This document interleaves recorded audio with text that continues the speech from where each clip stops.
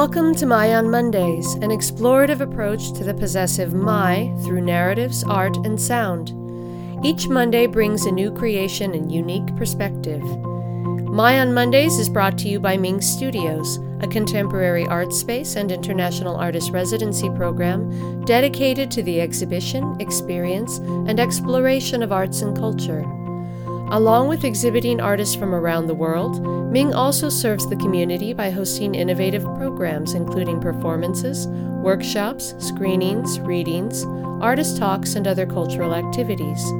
For more information, or if you'd like to participate in My on Mondays, you can visit our website at mingstudios.org.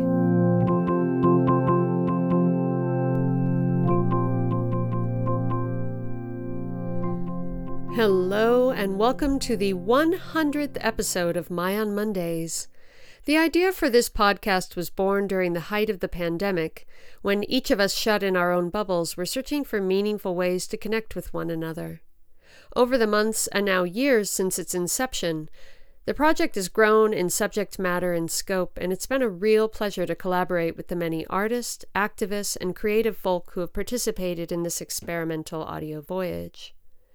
For this centenary episode, we thought it fitting to reshare an episode from one of our core contributors and collaborators, Heidi Kraay, whose book, 12 Lifetimes, A Century Cycle, will be released this coming December 1st through Modern Mythographer.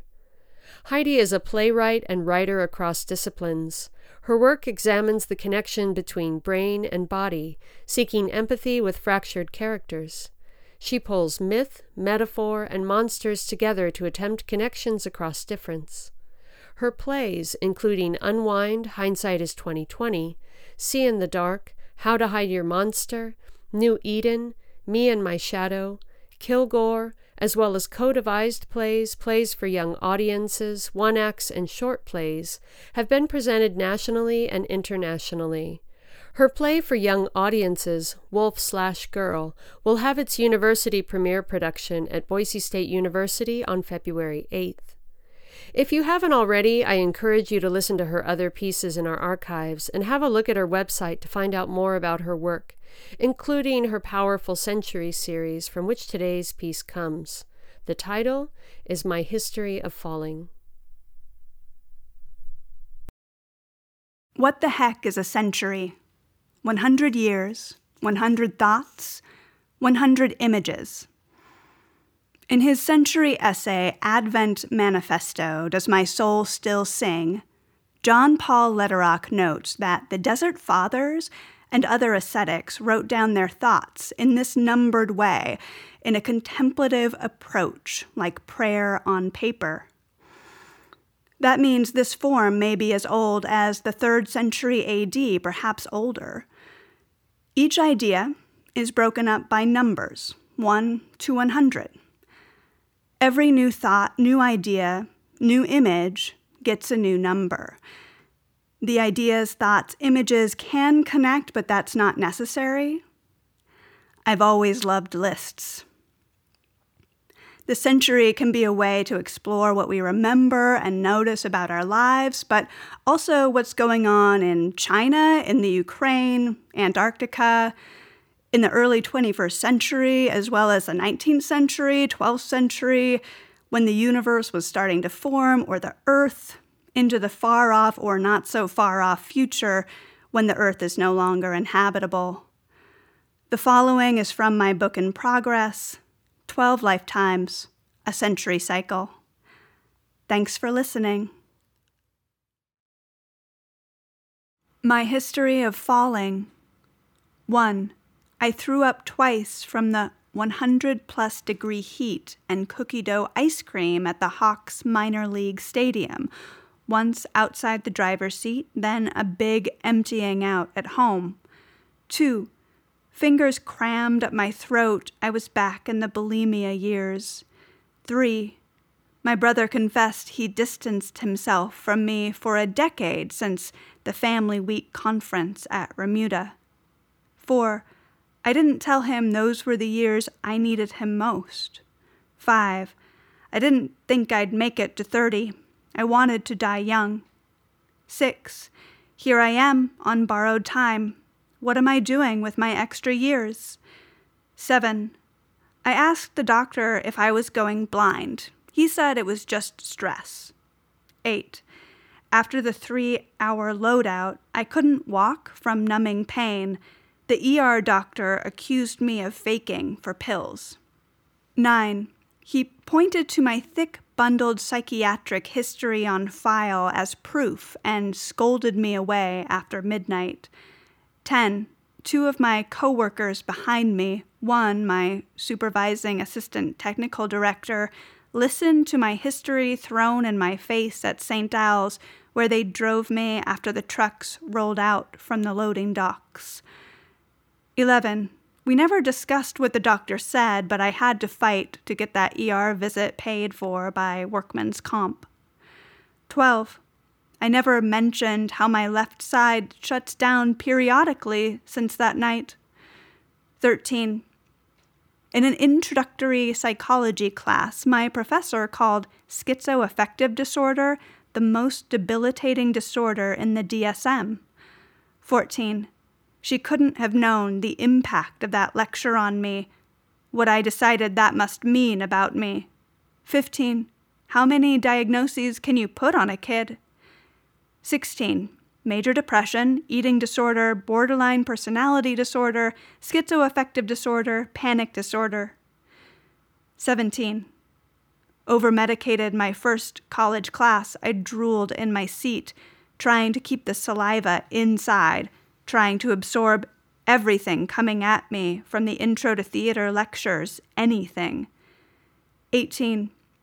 I was on 8 medications at their highest dosages, between tapering some down, flexing some up, a guinea pig for new drugs in different combinations, many hot off the release from Big Pharma's market.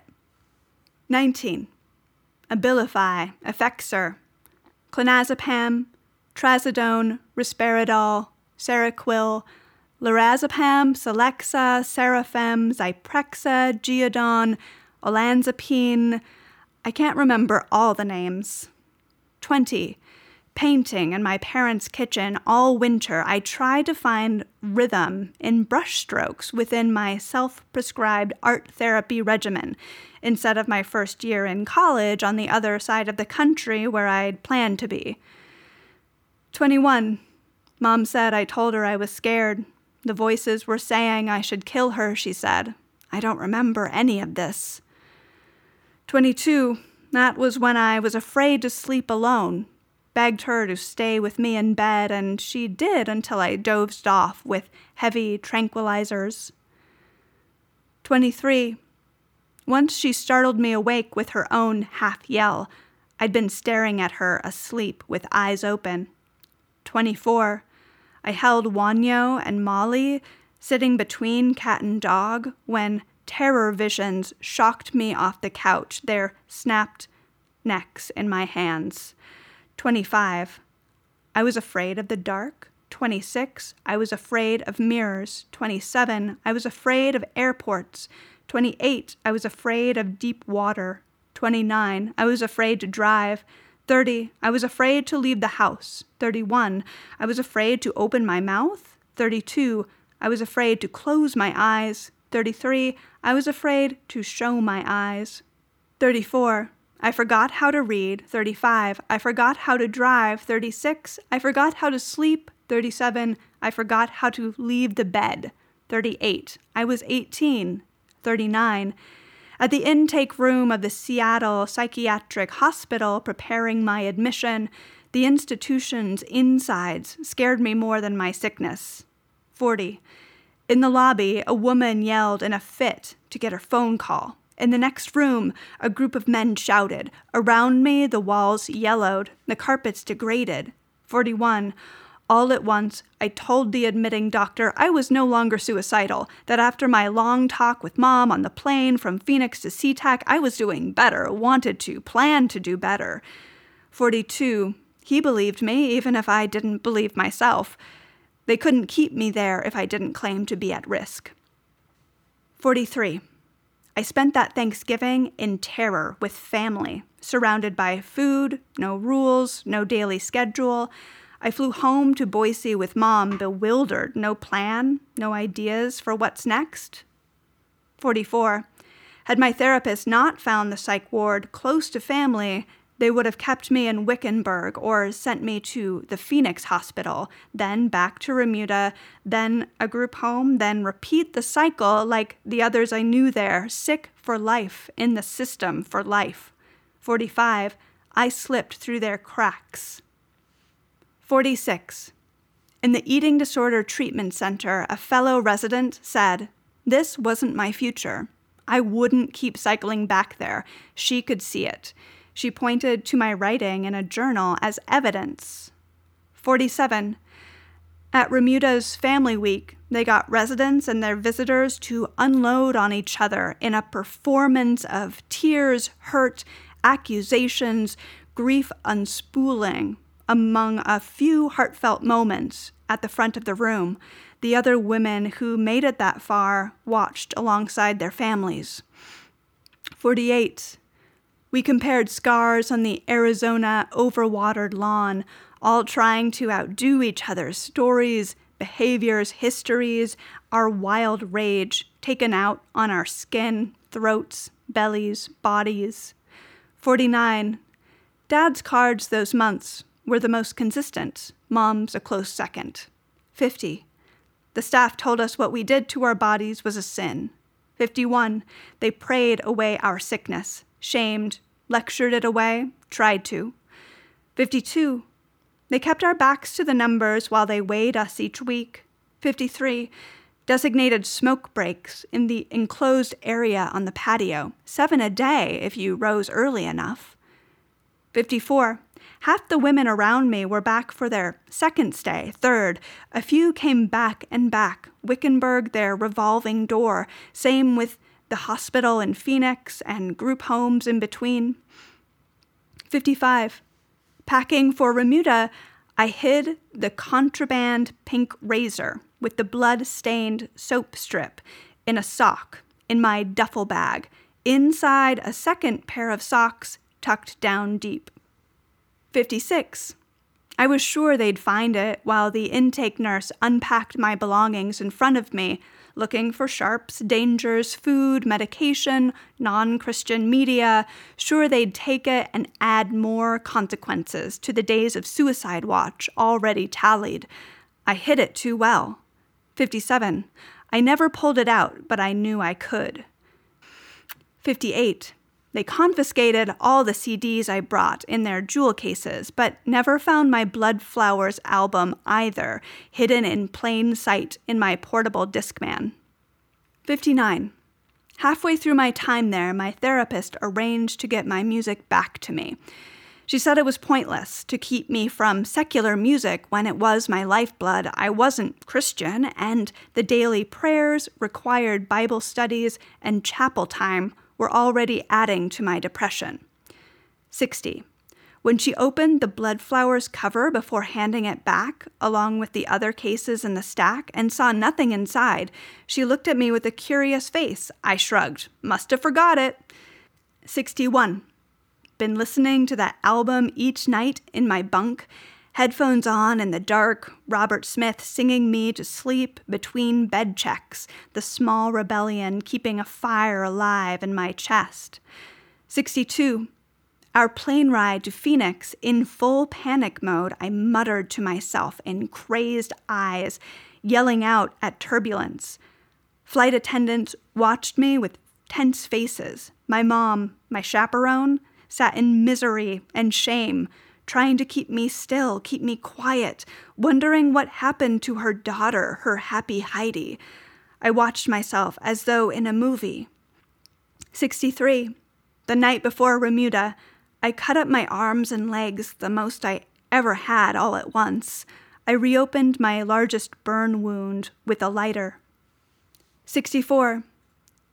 The act got me on suicide watch for 3 days and nights upon my arrival, as the nurses had me stripped down to inspect me.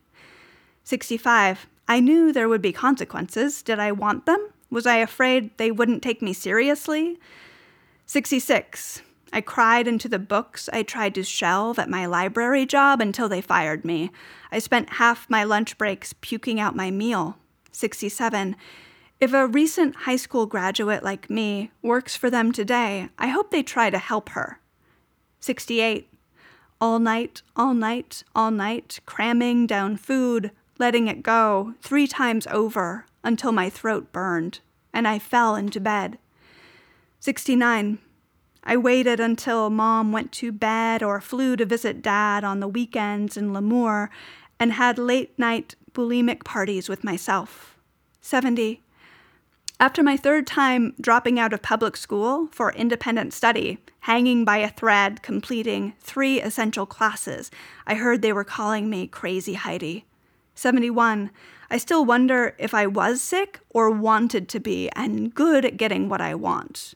72. But still in me, the loud voices say, "Shut up. You're not good at anything. You hurt everything you touch." 73. But still in me, when I turn a corner, I'm on the floor, paralyzed by my brain waves. 74. I still wonder if my brain chemistry or the meds were hardest on my mind. 75. I don't know what it says about me if I'm not schizoaffective with a panic disorder. 76. The crackling inside the MRI tube. Popping hum. They searched for clues about my brain. 77. Shadow people's inkjet bodies at my periphery. Hulking masses, T-Rex-shaped raccoon figures, mouths drooling, lunging at walls, their teeth jagged daggers, broken glass. How they shrieked at me. 78. Their 4 hands pulled me off the gymnasium ledge as I raced for the drop. 79. Mumbling, spinning, half screaming, twitching hard from shadow people's taunts in the tiny black box theater space, I held my head and shook to escape the noises, shadows, white lights, blood, corpses. 80. Mr. Tom walked me to the counselor's office, hand on my shoulder, worried care in his eyes, and asked her to call my mom so she could pick me up. 81. I saw A Beautiful Mind in the theaters and thought, there I am. 82.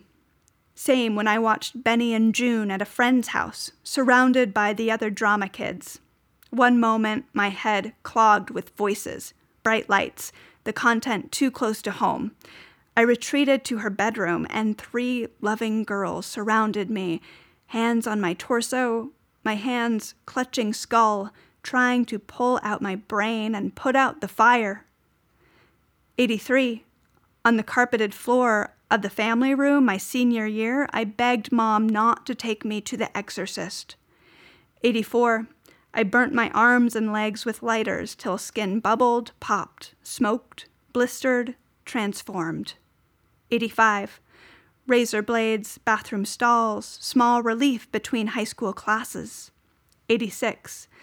Lit cigarette end to wrist, knee, thigh, when just a small dose of hurt was the longing. 87. I never saw a doctor about my burn wounds, the ones that scorched deep, where hair won't grow, the ones that howl like banshee mouths, that flare out with gnashing teeth like hagfish. Besides bandages and home care, besides the cocoa butter Mom got me, I never got them treated. 88. At school, in rehearsal for King Lear and Bad Habits, I smelled the pus from infected arms on stage through my second-hand long sleeves, the oozing green-white leaking through soft fabric. 89. I filled notebooks, writing, I hate myself and I'm worthless, until the sentiments scorched permanent on my insides, devising my future on the page in idle moments during class. 90. Killing myself became too hard a commitment, easier, less work, to wish I'd slip away in my sleep each night. 91. At 15, drowning in the bathtub seemed the easy way out, but my body never let me finish. 92. I watched my body stumble to kitchen cabinet, handfuls of pills swallowed with milk. 93. half the economy-sized aspirin bottle down my throat, I fell down the basement stairs into bed. 94. I didn't plan it, didn't think about how hard it was to die from aspirin. I watched my actions overhead, body moving before brain. 95. The nurse at the Syracuse ER asked why I do that to myself, such a pretty girl. 96. After pure restriction, before binging and purging, I carried up foods from the cupboards, fridge, to my bedroom, loaded mouthful after mouthful, cramming into cheeks, chewed up and spat out, into red Solo cups. 97. I threw the cups out the window into ivy and snow. 98. I didn't think my dad would find them. I didn't know what to say. 99. 50 pounds lost that first semester of 9th grade, 140 to 90 in 4 months. 100. I thought suffering more interesting until I found bottom.